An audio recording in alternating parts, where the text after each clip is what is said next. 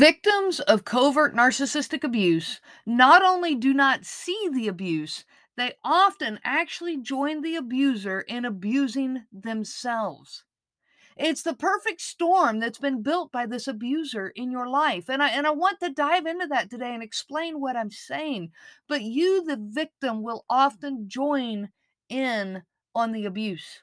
There's circular conversations, projection, blame shifting, guilt manipulating, and all of these things we've been talking about. They leave you, the victim, in complete confusion. You accept the projecting, the blaming, and the guilting, and you defend yourself, but the circular conversations convince you that you're wrong. And ultimately, you decide that maybe you are the problem. You actually blame yourself. You make it all your fault. You do everything you can to fix it, and you hold yourself to unreasonable standards and unreasonable expectations. In the meantime, the covert narcissist just sits back and watches. They sit back and watch you do all the work, and you drive yourself crazy doing all of this, and they sit back and watch. You are actually brainwashed into hating yourself. You squash your own self esteem without even realizing what is going on. I'm Renee Swanson, creator of the Covert Narcissism Podcast and the founder of CNG, Covert Narcissism Group. That's an online support group on Facebook. Go check it out if you're not a member of that and you're reaching out and looking for that help. Before we dive into this podcast episode, I want to thank all of you for your continued support. You are helping to spread the word to our world. Please keep hitting that like button. Keep hitting that favorite button. Our audience is growing and you are helping to make that happen. For those of you who've started making those small donations from all the victims out there, I want to say thank you. Your contributions help keep this podcast alive and growing. Now, let's dive in. Victims of covert narcissistic abuse often end up abusing themselves, and they have no idea that they are even doing it. I was one of those victims. I nearly ruined myself. My health, physically, mentally, emotionally, spiritually, psychologically, was paying a very high price. I nearly destroyed myself, all because of covert narcissism. I accepted all the blame. In fact, I even got so good at it, I started blaming myself even when he didn't speak up. I accepted all the responsibility, all the guilt. He made everything my fault, and I joined him and took it even further. I'll give you some examples.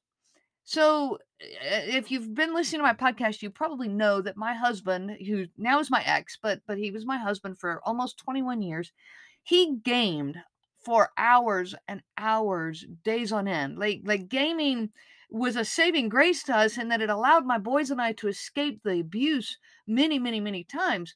But before I really realized what was going on, I kept trying to, give him ideas and suggestions. Hey, come do this, and try to keep pulling him off of the electronic games. And he gamed, but not only daily within our own home, like this was weekdays, weeknights. He woke up to his games. The last thing he did at night was his games, but it was also while like on vacation. We're visiting his parents at the beach, and he's gaming. He's greeting his son at the airport. His son had just returned from 3 weeks in France. He's greeting his son at the airport. What's he doing? He's gaming. We're on a dinner cruise in downtown Paris on the Seine River. And what's he doing? He's gaming. Church functions, his son's school functions, our martial arts functions. He missed so much of our lives, mine and our boys, because of these games. So, how did I join the abuse? I blamed myself that he gamed all the time. It was my fault that he chose to do this. And my justification for that was, well, I should come up with ways for him to engage more in our lives. I should be able to come up with ideas of things he can do with his boys and then make that happen and set everything up in the right place to make sure that this happened and make sure it was successful. Or I should push him more to get off. I should encourage it more, or I should fuss at him more about it. I was actually mad at myself that he was gaming. I was judging myself for something that was not my fault.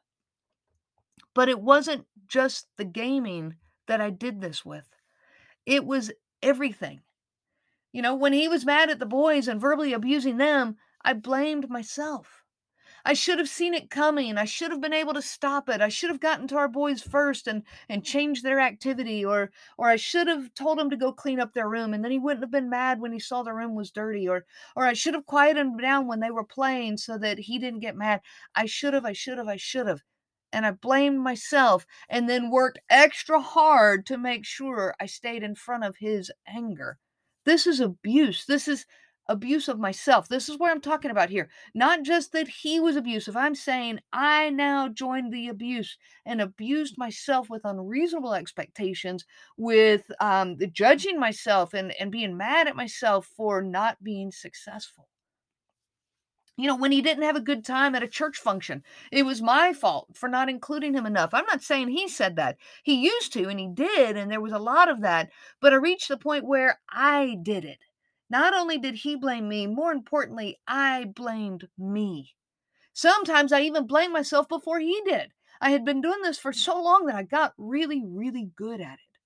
I remember one specific church function. It was a talent show, like a chili cook-off, silent auction thing, and our circle of friends was there. They were helping with the dinner, and we had agreed to go, and this was his circle of friends too, just as much his as mine. And we were setting things up, our little circle of friends. We had agreed to help set up the chili cook-off. And so we're chatting along the way. We're setting up and we're working, but we're having fun while we're doing it. But not my husband. He was off by himself. He'd stand in the corner. He'd pull out his phone and game for sure. But instead of enjoying the evening myself and just let him do his own thing and I'll just enjoy the evening and be with my friends. But instead of doing that, I spent the entire night making sure that he felt helpful and included. I had one focus that night, and that was to help him have a good time.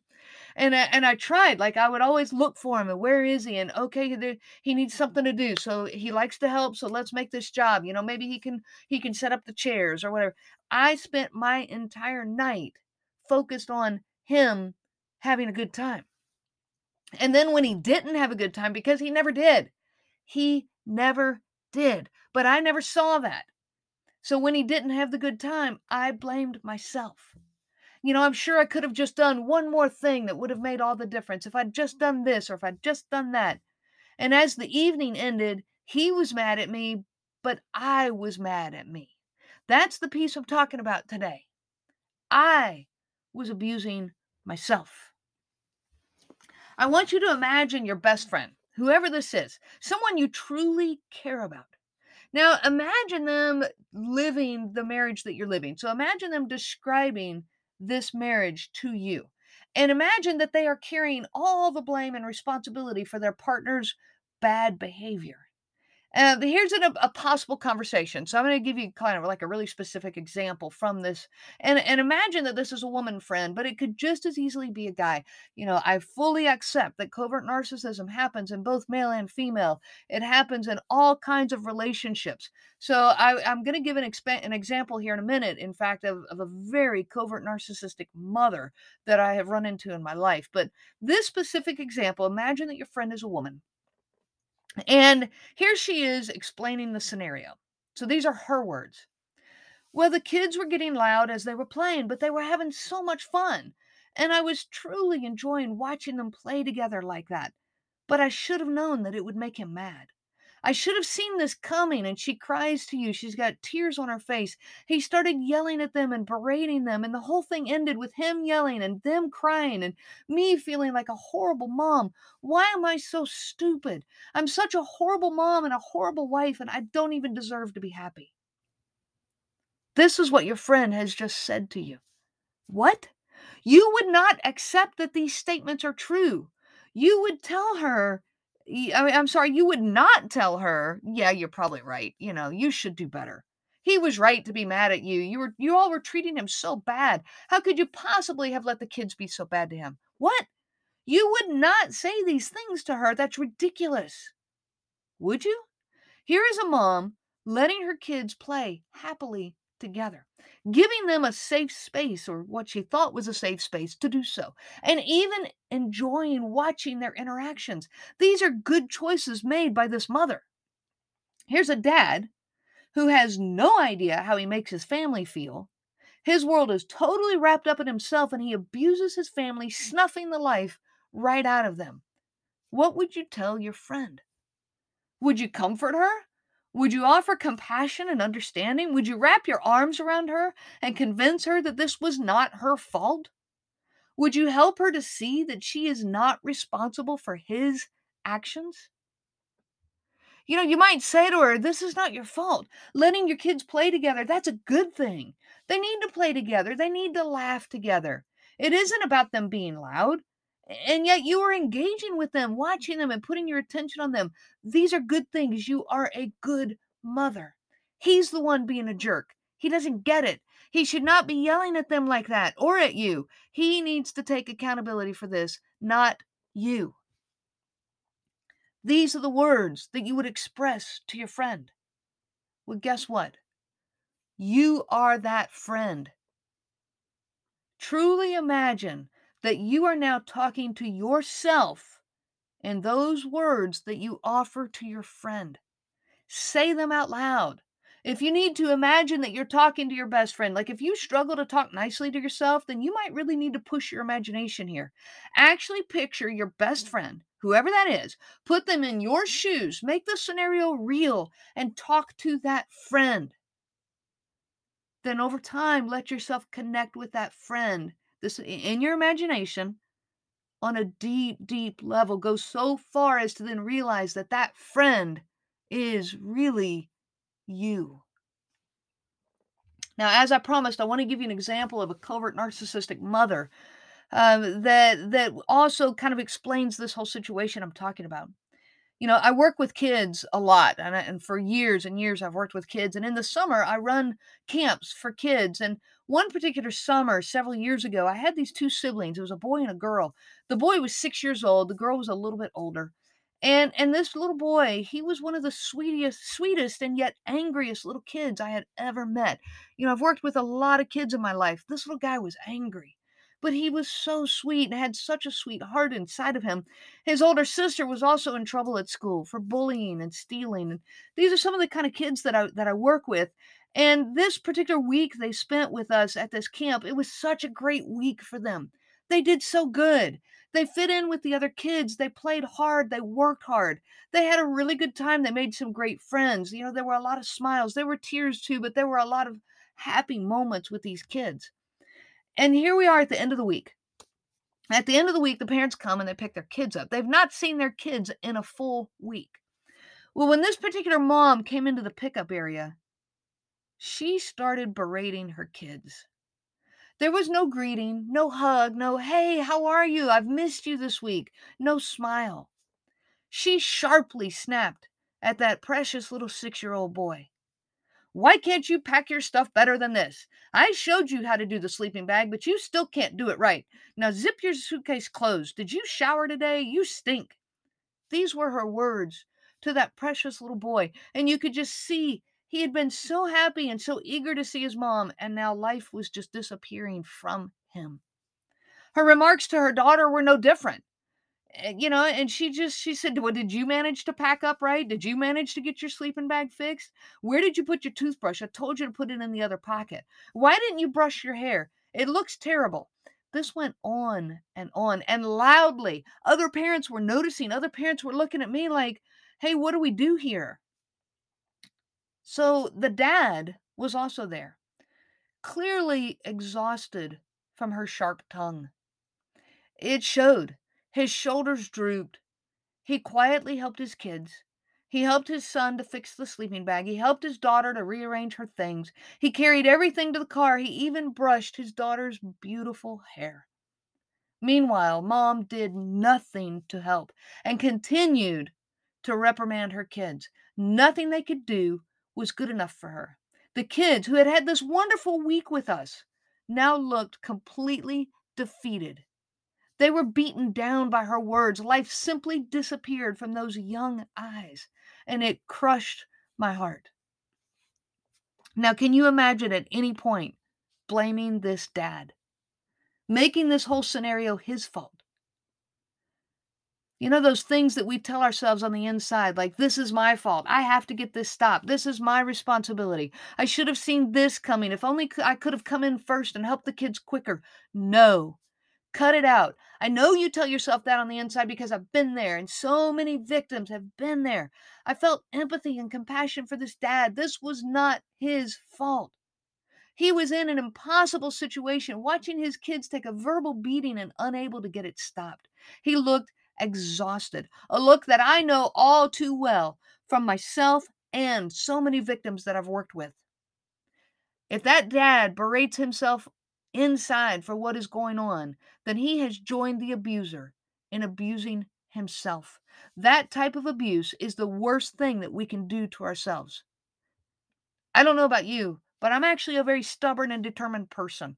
I am very good at a lot of things that I do in life, and I convinced myself for years that this was my fault. I was very good at it. I was convinced that I was not good enough and that I had to work harder to be good enough. And again, I'm very stubborn. I should have said this better, or I should not have said that. These were the things that were going through my head over and over. I hated myself for not being able to keep things peaceful in my own home. I was not good enough to keep him from being upset. I did so much work and poured in so much effort every day, every week, every month, every year of our marriage, never once seeing that his behavior and complete lack of effort was really the true problem. I ran myself ragged, working so hard to be perfect, never giving myself space to be human, to have feelings, to be tired, to rest. I became my own abuser too. And maybe that's where you are right now too. The self-abuse must stop. Every day, talk to yourself. Tell yourself. If you have to, picture your best friend in that scenario. It's a really good tool. Talk to them. Make it real. What would you say? What would you do to help them? And now turn this to you. You deserve the help and support. You are worthy of your own love and care. And right now, if you're in a narcissistic relationship, you're not going to find that love and care anywhere else. You've got to find it inside of you. Now, I want to let you know about our new Patreon platform. It's patreon.com. It's Patreon. Patreon.com/covert narcissism. I'm there. Come find me. Patreon is a membership platform, but it's a small membership fee. It gives you access to a lot of my material and as well as access to me directly without this fear of being on social media. We've been looking for another platform to use to really get us a safer place than the social media. Beginning in January, I am launching a new program in Patreon. It'll be available to all my members who join Patreon. It's a bi-weekly program. It's ponderings for awakening to covert narcissistic abuse, healing from it, and thriving in this new way in life. Don't forget to jump over to Patreon and check it out. You will not be disappointed. I wish you all so much peace on your journey of healing. I never dreamed how much I would actually enjoy podcasting. When it was first suggested to me, I'll be honest, I was a bit intimidated by the thought. But when I found Anchor, I quickly realized how easy this was going to be. Anchor provides me with the tools to record and edit right within their program. I don't need additional software. I didn't even need to know how to distribute the podcast because they do it all for me. I would not be where I am today as a podcaster without Anchor. It's all you need and completely free. If you are looking to get started, download the Anchor app today or go to anchor.fm to get started.